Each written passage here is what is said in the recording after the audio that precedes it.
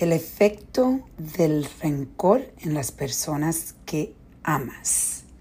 Esa es la reflexión del día. Hoy voy a compartir algo con ustedes muy personal, pero ustedes saben que yo soy un libro abierto, literalmente un libro abierto. Voy a hablarle de una situación que tuve esta mañana con mi hija y mi ex esposo.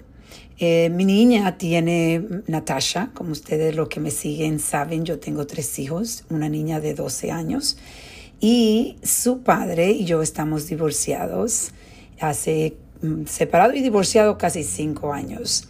Y mi hija lamentablemente está en el medio de una relación de divorcio que nunca es fácil.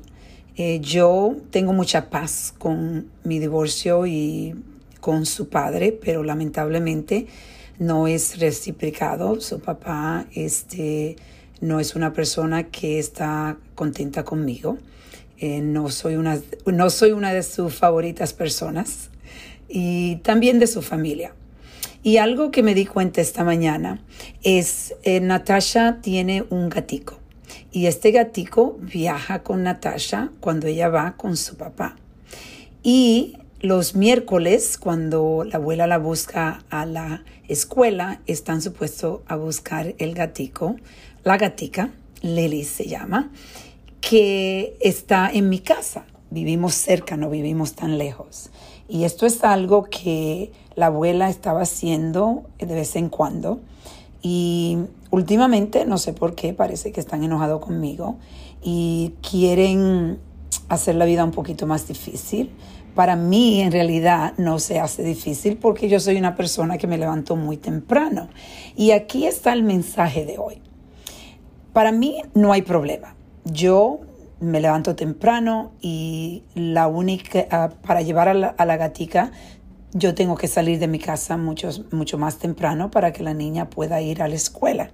Porque ella va a la escuela los miércoles y yo la dejo en la escuela y ellos la buscan y ella se queda con su papá.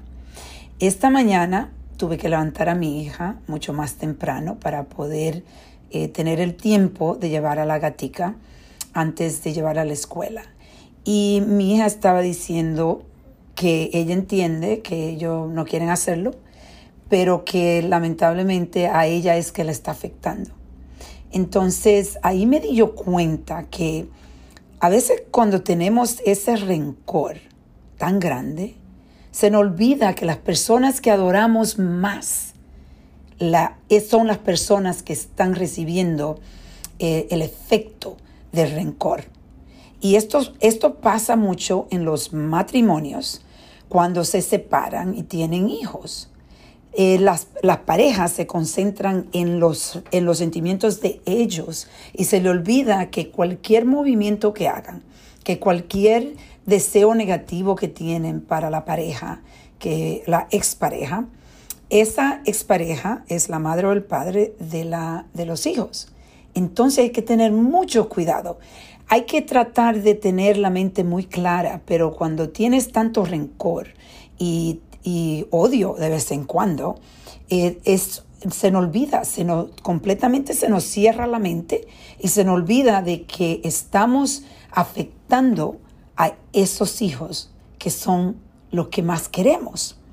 O en cualquier otra situación también. Cuando usted está teniendo ese rencor, sea por un hermano, sea por un padre, lo que sea, tiene que pensar, las personas que tú amas, que están rodeándote, ¿estás hiriendo a esas personas con el rencor que le tiene a la persona que tú sientes que te ha hecho daño? Esa es la reflexión del día.